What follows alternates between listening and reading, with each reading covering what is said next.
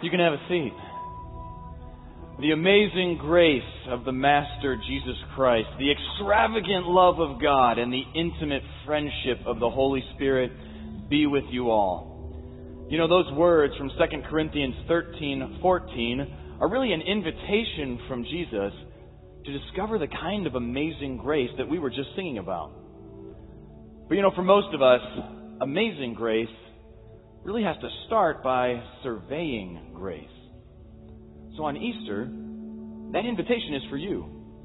An opportunity for us here today to survey the cross, to weigh, to measure, to examine the death and resurrection of Jesus Christ.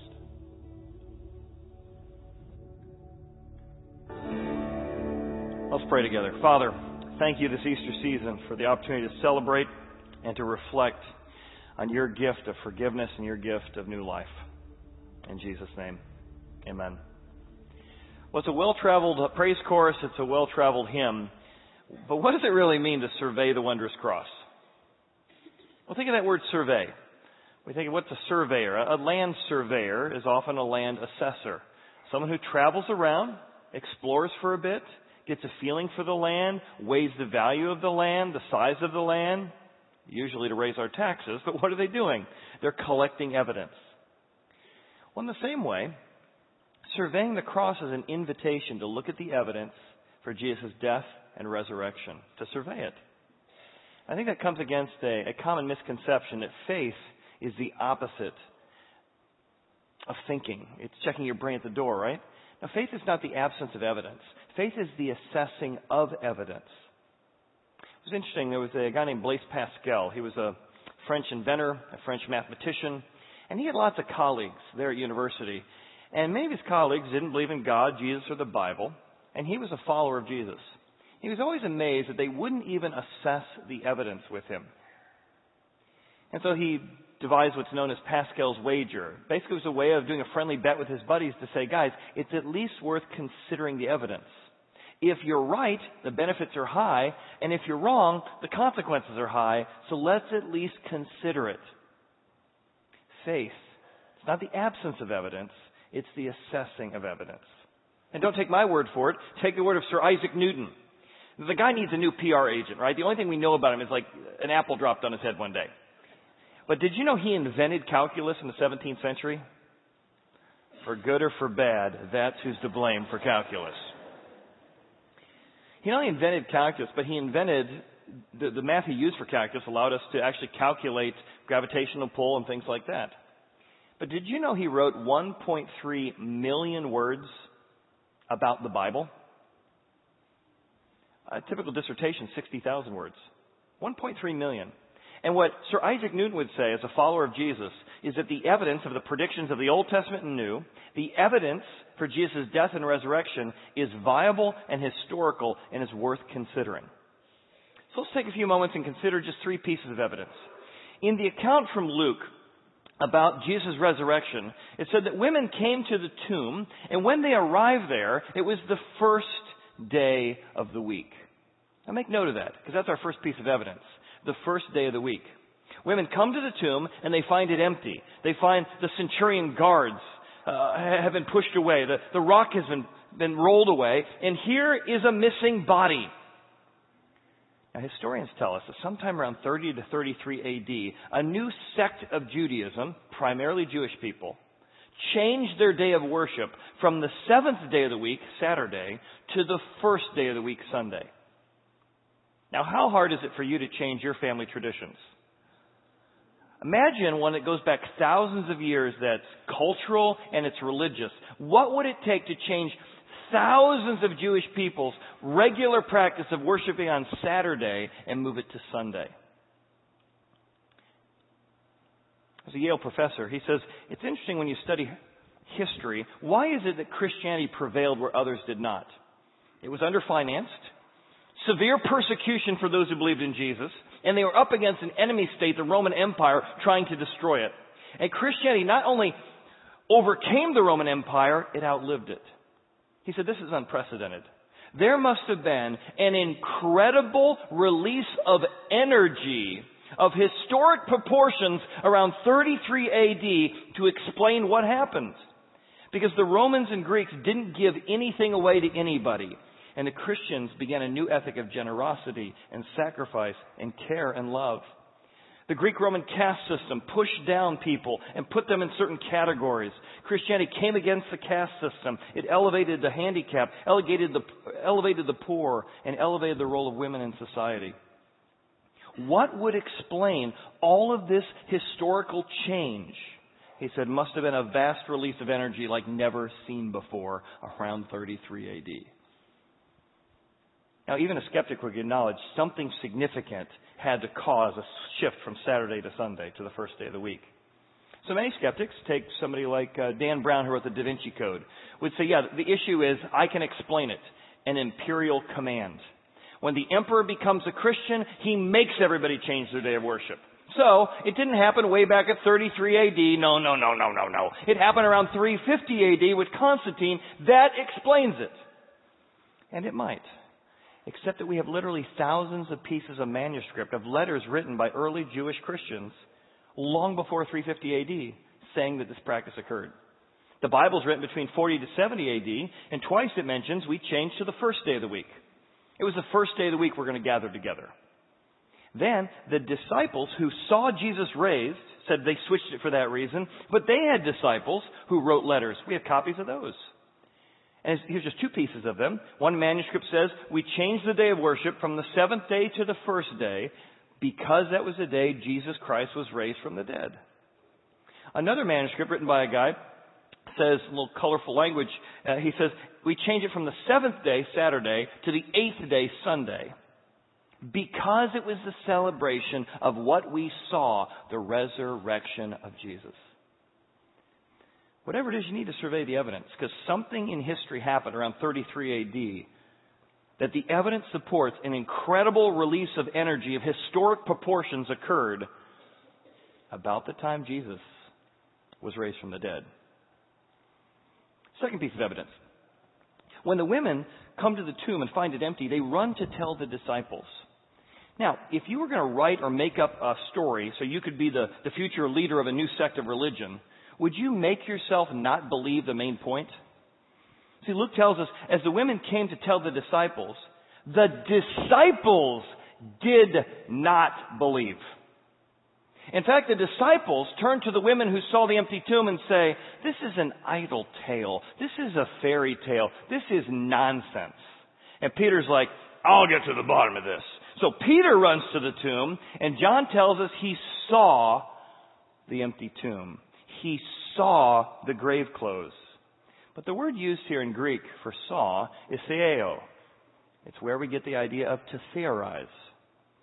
He's thinking. He's surveying the evidence. He's saying, how do you get past 4 centurions? Who would be strong enough to roll away the tomb? He's theorizing. If it was a grave robber, why would they fold the clothes and leave them so neatly here? Even the disciples needed evidence. Even they need to theorize. They need to survey the evidence. And if you were making up a religion, you would not make yourself such an imbecile. You would not make yourself so incompetent in believing what would eventually be the main thrust of Christianity. But another piece is, it's women who find Jesus at the tomb. What's the big deal about that? Well, in that society, it was a very patriarchal society, both in Judaism, which didn't allow women even to testify in the court of law at the time, and the Greek Romans were very, very prejudicial and very, very chauvinistic. In fact, a skeptic will show up several years later in the Greek Roman Empire named Cephas, and he'll say, oh yeah, the Christians say that Jesus was alive and he showed himself alive, but what's their witnesses but hysterical women deluded by sorcery? That was the attitude at the time. You can't trust women. So why would you write into the story that women found the body? It would not have given you influence over the Judaism at the time, and it wouldn't have given you influence over the Greeks and Romans at the time. The only reason you would write it this way is because it happened. And buried in this is an ancient footnotes. It mentions specific names, Mary, Mary Magdalene, and Joanna, which don't mean much to us, but they meant a lot to the people living during that time. They were saying, the eyewitnesses are still alive. I dare you to check it. I dare you to go talk to them. I dare you to interview them. They're still alive. They can validate what I'm saying, Luke tells us. Joanna was the wife of Chuza. So what? Chuza was the CFO of the richest man who's ever lived. Herod. I've been to several of his palaces, Masada being one of them. All over the Middle East you can find evidence for Herod. Richest man who has ever lived. His CFO Chuza's wife was one of the people who found the body. This was a household name, a household family you could interview and talk to. That was the credence that these eyewitnesses had found the body. So the first day of the week, we have these eyewitnesses, the disciples needing evidence. Now a third piece of evidence is the road to Emmaus, where the Bible tells us that it's not ultimately philosophy or religion, it's a historic thing. A couple folks are walking on the road to Emmaus, and as they walk it says they are reasoning and conversing. Notice again, Christianity is an act of faith as you assess, you reason, you converse. What does this mean? And the day of Jesus' resurrection, folks are talking about what happened. See, Jesus died on Passover. 2 million people traveled into Jerusalem. This was the Super Bowl of its day. There was thousands, tens of thousands, millions of eyewitnesses to this event. And they're talking about what happened. Jesus, in a very coy, friendly, kind of fun way, comes up behind them as they're talking about his death and the rumors of his resurrection. He hides himself from them and says, "Hey guys, what are we talking about here? You seem so sad." To which they, not knowing it's Jesus, say, "Are you the only stranger in Jerusalem who doesn't know what we're talking about? We're talking about these things." Now notice, he doesn't say this dogma, this religion, or this philosophy. He says things. Christianity claims to be a historical thing. God came into history. So let it fall or let it stand on its claims. The Bible says I do not belong in philosophy class. I do not belong in religion class. I claim I belong in history class. Don't put me in Aesop's fables. It either happened or it didn't. And they're saying, yes, everybody witnessed this. Everybody's talking about this. This is the trending topic. This is the top news story. And Jesus, again, maybe with a smile and a wink, says, "Oh, really? What things are you talking about?" They're talking about his death and the thousands of eyewitness accounts to his resurrection. Because at the heart of Christianity is a message that can change your world, the resurrection. And that message is this: no matter how much money you have, no matter how good you think you are, no matter how you grew up, no matter what you are, no matter what your politics are, Christianity humbles everybody because it says everybody has the same problem. Your good deeds aren't as good as you think they are, and your bad deeds are far worse than you think they are. No matter who your family is, no matter what your background is, no matter what your politics are, you all equally fall short and need God's forgiveness. And you equally can be esteemed and be a child of God, adopted into the family of God. This message was so unique, it was transforming the Roman Empire. Now, don't take my word for it. There was an article written in the Times in UK, and it was entitled, "As an Atheist, I believe that Africa needs Christ." This atheist said, as I assess the problems in Africa, men abusing women, tribes fighting and violence just escalating, I noticed that where we tried education, it didn't work. We tried philosophy, it didn't work. But as Christianity came into these different villages, it was transforming the culture in Africa. And as I look at the data, I say we need more of that in the world today. Because tribes that were fighting and escalating violence, when they came to know Christ, they would learn how to love their enemies, because at the core of Christianity is that you were God's enemy and he loved you. They began to adopt children, because at the core of Christianity is that God adopts into his family, so I want to adopt others. Husbands not only stopped beating their wives in Africa, they began to love and esteem their wives as someone co-created by God and a co-heir with Christ. And he says there is something at the core of the resurrection that can transform culture and family and societies. We need more of that. It certainly happened in history with the Roman Empire. But see, if the Bible makes these claims in history, there should be validation for it. And there is. See, for years people said, the Bible makes these claims about people like Pontius Pilate or Herod or Chuza. There's no evidence outside of the Bible. So using the Bible to argue the Bible's circular reasoning, is there any outside evidence to support that? And people would make fun of Pilate, for example. There's no such thing as Pilate, the prefect of Judea. Until about 40, 50 years ago, archaeology continues to find thousands, millions of pieces of archaeological evidence to support the Bible's claims. I got a chance to go to Israel several times. In one of those visits, I was there at one of Herod's palaces, the Herod whose CFO's wife found Jesus' body. And at this very location, they found a stone. You can see my wife leaning up against it. And that is a stone that supports that there was a Pontius Pilate. And if you read that stone, it says exactly what the Bible said for 2,000 years. Pontius Pilate, the prefect of Judea. Now, this is one piece of evidence. There's literally millions to support that the Bible can be validated by reason, by evidence, and by archaeology. Because faith is not the absence of evidence. It's the assessing of evidence. And so if you want to increase your faith this week, this year, this month, the way you increase your faith is to increase the evidence. Paul says, look at the evidence. If Christ wasn't actually raised from the dead, our faith is in vain. Now, how would increasing evidence increase your faith? It's simple. If it's true, if it's really true that Jesus Christ died on an old Roman cross and God used a guy dying on a cross to change the world for good, if that's true and there's evidence for it, think how much God could use your circumstances, the troubles and difficulties in your life to change your world. Your faith goes up in the future based on what He did in the past. If Jesus was able to appear alive with a new body, and that new body could eat and hug, it means that you and I can have a brand new body. And as we get older, it aches and pains and they're replacing this and they're changing that and the hair's falling out here. The hope of the resurrection is you get a brand new body. And if you've sat in the hospital with your mom or grandmother and they can't eat again, or they have Alzheimer's, the hope of the resurrection is not only can you see them again, but they will be restored in their mind. They will be restored in their body.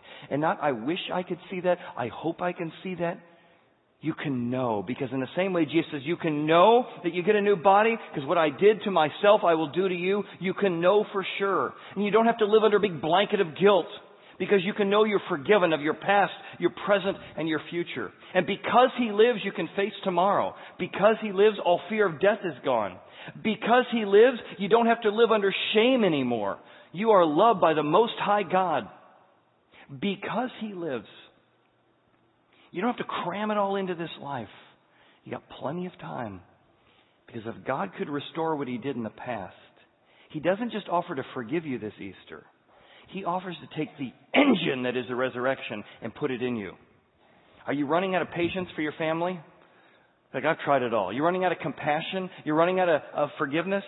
The story of Easter, the account of Easter, the historic background of Easter is that the engine of the resurrection is available to you. God doesn't just forgive you and say, now try your best. He says, I will give you the engine of my Spirit in you, and it will empower you with God's kindness, empower you with God's courage, empower you with God's wisdom, empower you to live the life you've always wanted to live. And that's why the resurrection isn't some cursory concept in Christianity. It is at the very core of it. If you're new to surveying the evidence, maybe this Easter is a chance to say, God, I'm open. I'm open to at least check it out. Or maybe you're like, God, it's just worth the risk. I want some of that in my heart and in my family. You can really invite the Spirit of resurrection from Jesus into you as simple as saying a prayer. And if you feel like you're ready for that, let me just give you a moment that you can pray that to God in your own words. If you want to bow your heads with me, something like this. Just say, God, I believe that you're my Father, and I believe you sent your Son this Easter. I believe He died. I believe He was buried. And God, I believe He rose from the dead.